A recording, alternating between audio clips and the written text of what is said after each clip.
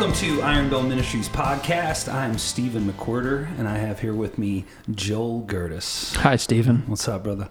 So today we're going to talk. This is kind of like another Iron Bell music podcast because we're gearing up towards our first release that's coming in July. We are so excited as a ministry to get to finally birth. Get that baby out. Get it. But today, we want to talk a little bit, the heart of the ministry. This ministry, we always say, is the people. And so the stories behind those people, we feel like are important because we also feel like they apply to everyone else. In some shape or form, they're going to speak to people's lives and the things that they're going through. And so, behind every one of the songs that we're going to be releasing as a ministry is a story. And more than just the story of the song, but the journey of the person leading up to be able to write those songs and to get into that place with the Lord. And today, I just want Joel and I, we're going to sit and just talk. And Joel's going to share his story into his journey into writing these songs and what the Lord brought you through, man, to get to this place with him. So there's that, I can't remember who said it. Maybe it was Greg repeats this often where he'll say, God first wants to do a work in you before he does a work through you. Yeah.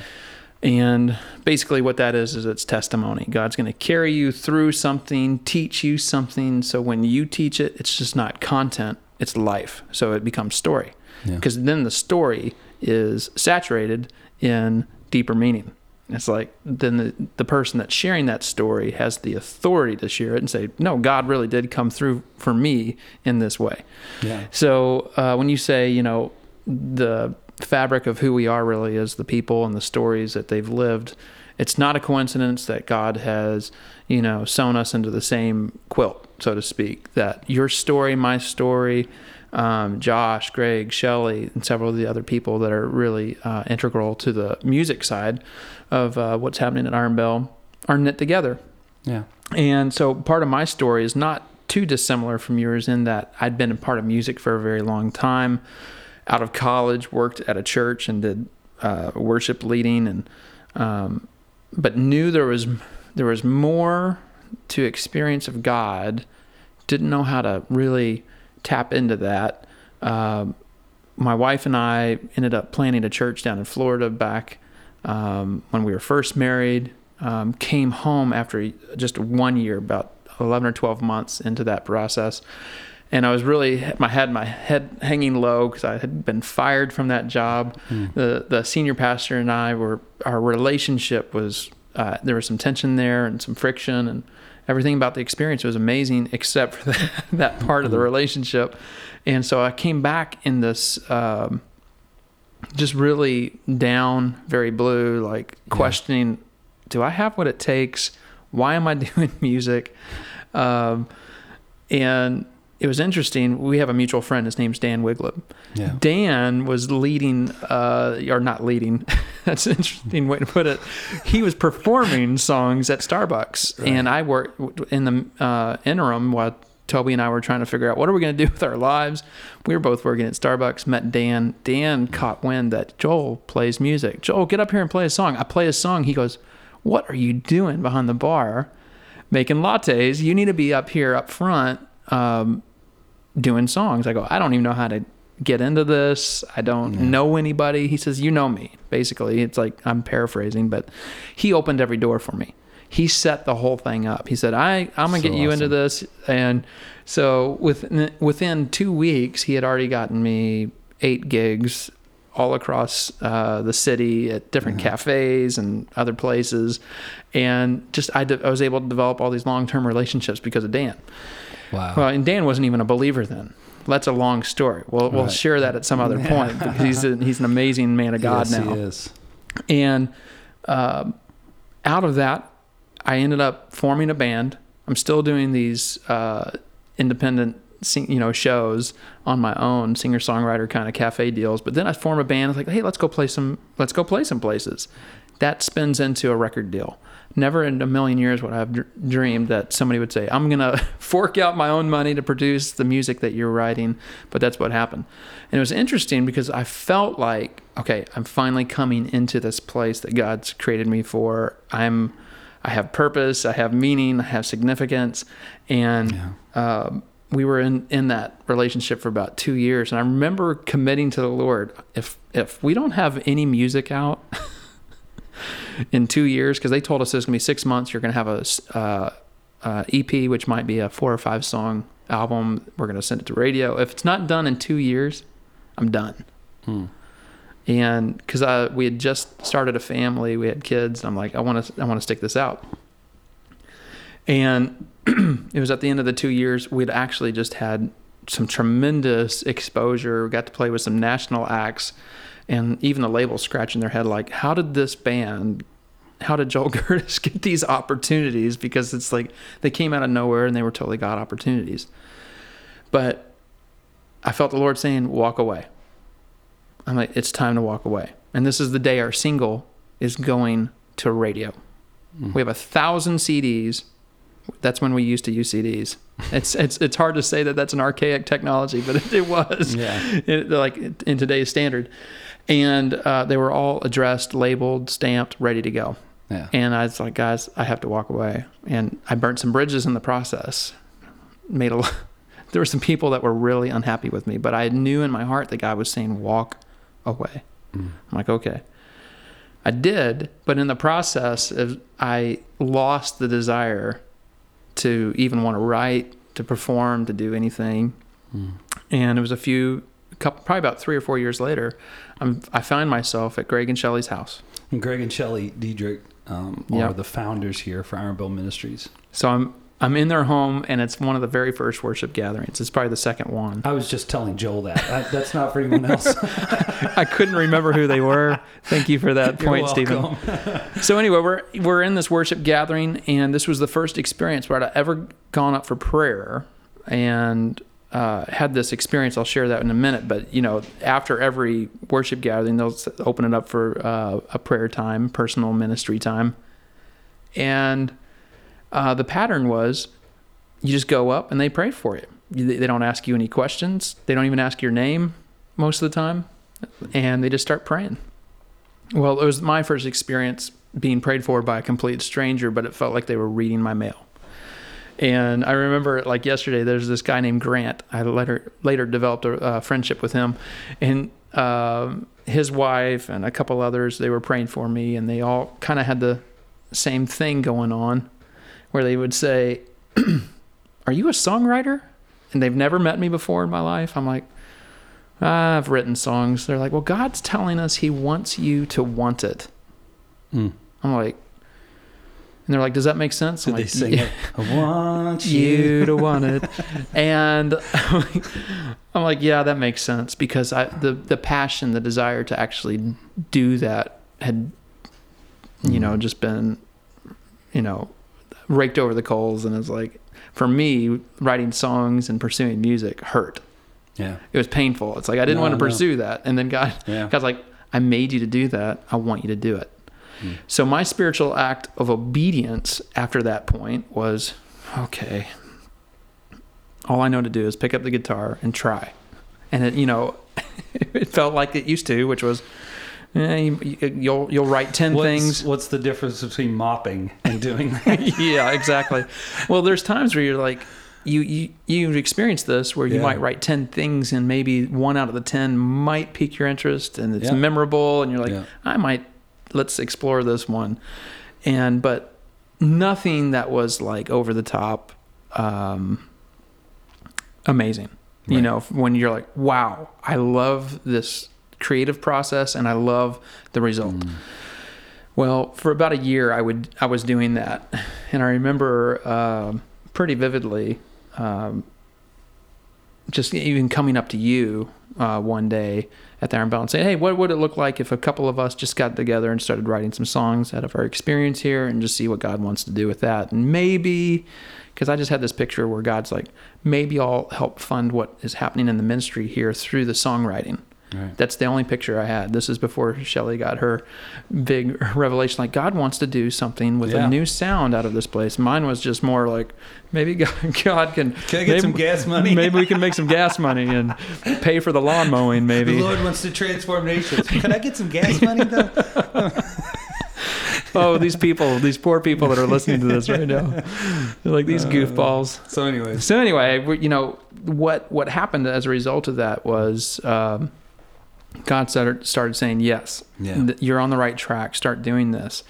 And then a whole new operating system. So it's like you've developed it, I've developed it, or discovered it, so to speak, where God wants us to adore him, and we're discovering his nature. And out of that intimate place, we start discerning, sensing his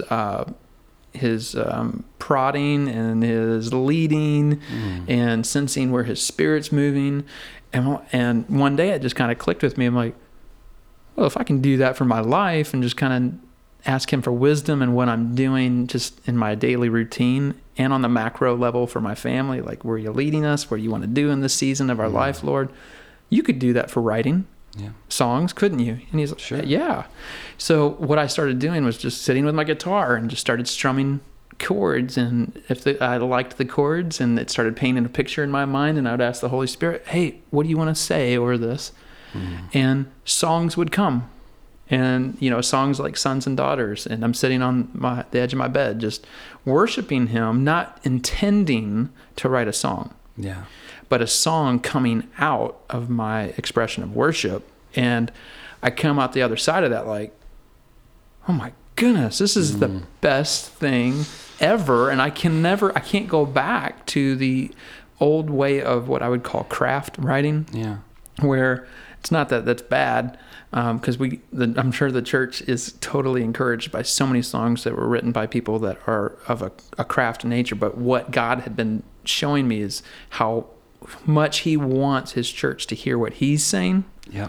Not just re-envisioning songs that maybe we've heard all of our life through scripture, or psalms that we just want to re-envision, but what is he saying right now about us, about our world? Maybe it's about your specific city or your church or your family. Yeah, and for you, man, it reminds me of something that I heard Ray Hughes say when I was at a conference with him. He said, songwriters, stop writing next year's hit and start writing the next generation's language to God. Mm-hmm. And I think you do that well, like better than most people I've ever met. You have this really great ability to talk to the Lord intimately through your music, and to give him a voice through it as well, to speak to the body, to speak to people individually. Super powerful. And I believe that comes through your journey, just what you're talking about. Absolutely. Like Sons and Daughters, for example, is more of a... it's first person from his perspective. Yeah. And that is rare. It's like picking up Jesus calling, daily devotional, where you're reading this as if Jesus was speaking it to you. And I've heard, some people say, man, I've got an issue with that. I'm like, well, if you read the prophets and it says, thus saith the Lord in there, and you're reading it, what's the difference if you put a melody to that and you know that the context of what you're singing is exactly what came out of Scripture? You can't mess it up. And I love Misty Edwards, where she was interviewed one time and the guy interviewing her said, what's your favorite way to write and how do you come up with lyrics? And she said, oh man, I just open up the Bible and just start singing because the Holy Spirit rides that thing like a chariot. And I just went, that's great. That is epic. That's great. He rides that thing like a chariot. I'm like, awesome. Oh, it's so good. Because you can just take Scripture and sing it. But if it's literally part of the Scripture, especially in the prophets, where it says, thus say the Lord, or the Lord said, or listen to the Lord your God, he is saying this, and you sing it, man, you want to talk about impact. This is something I've thought about. In Hebrews, it says, that Jesus is interceding on our behalf. So he's praying all the time for us. And so when we pray, the best thing we can do is join in with what Jesus is already praying on our behalf. Like, that's real agreement, right? But also, it says that in Zephaniah 3:17, it says that he sings over us, right? Mm-hmm. And quiets us. So I think he's also singing as well. Yeah. And so when we go, God, what is the song you're already singing? Well, that's already being sung about you in heaven. And help us to hear that song that's never been heard here. That we can bring it into this place, that we can bring it into this sphere, bring it into the earth. Right. And again, somebody I heard was talking about, musicians, artists in general are sensitive people, and it's almost like said about us. No, I'm not. No, I'm not. Exactly. It's said in like a negative way. Right. You know, it's like it's kind of a slam, but it's really a gift from God. We're meant to be sensitive to the things of heaven and bring them into this place, and bring them into the earth, and that's something that you do really well as a songwriter. Well, I appreciate that. Thank you. You're welcome. You owe me big time. What nice things are you going to say about me?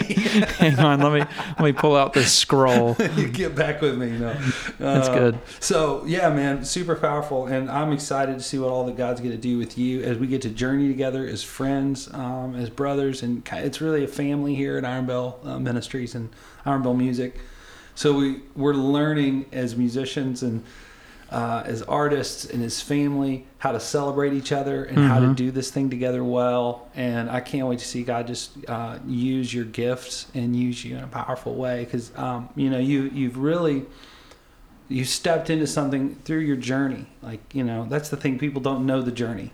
They don't know, they just think, oh, this person's talented and now they're doing whatever they do, and they're just they're just like overnight thing. But it's not. There's a story there that was hard at times. And it was you're still learning.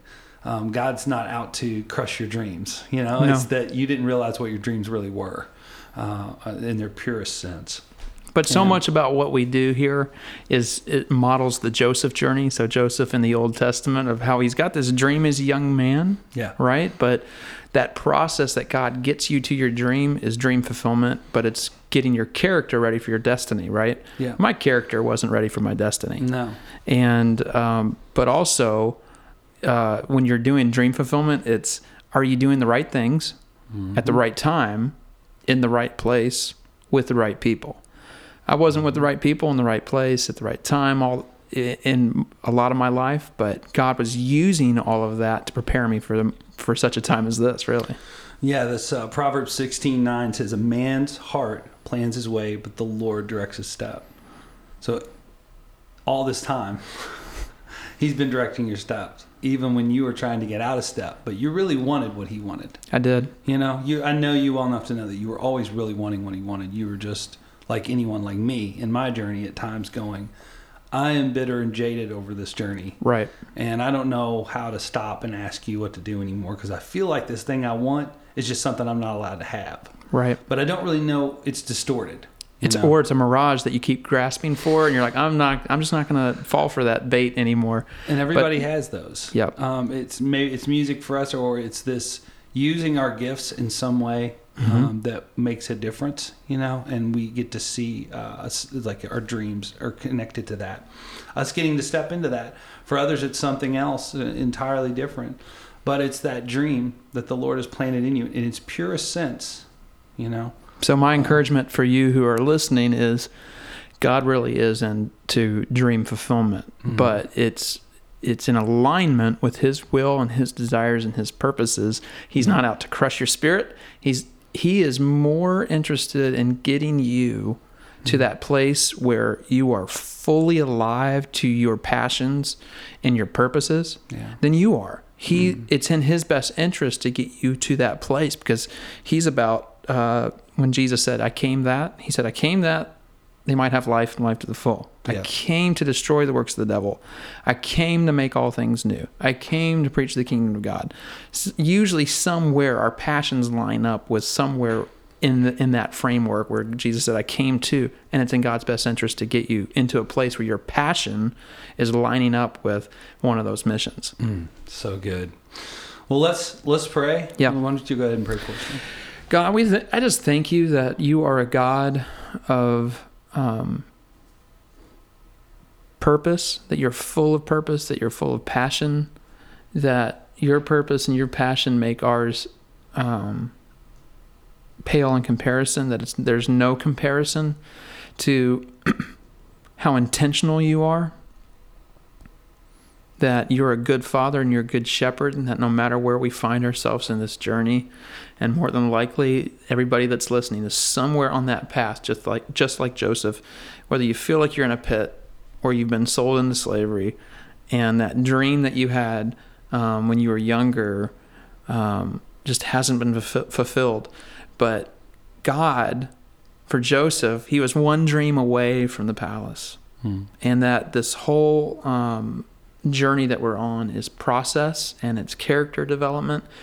And the more we surrender to you, Lord, the smoother that typically goes, not all the time, but it's surrender to you, and that you're a good Father that wants to lead us into these places where we get to impact the world with you in partnership through our purpose, the purpose that you've made us for, and that you're not out to crush our dreams, but you're out to fulfill them, because you're the God that can kill 10,000 birds with one stone. Love it. So you are literally moving us into our purposes, our passions that you designed, that you knit us together, that you're the Psalm 139 God that knew every intimate detail about us before we were even formed. And you want to see us come into the fullness of that reality. Amen. Awesome. That's so good. Thank you. I am Stephen McWhirter with Joel Gerdis, and that is it for us on the Iron Bell Ministries podcast. Again, we're excited about the coming release this July for Iron Bell Music. So one of the ways for you to find out more about that, which is important, is to go to ironbellmusic.com. That's ironbellmusic.com. And you can put in your email address, and we will let you know everything you need to know about what we're getting ready to release this year. We hope you'll do that. Again, that's it for us here on Iron Bell Ministries podcast. Have a great week.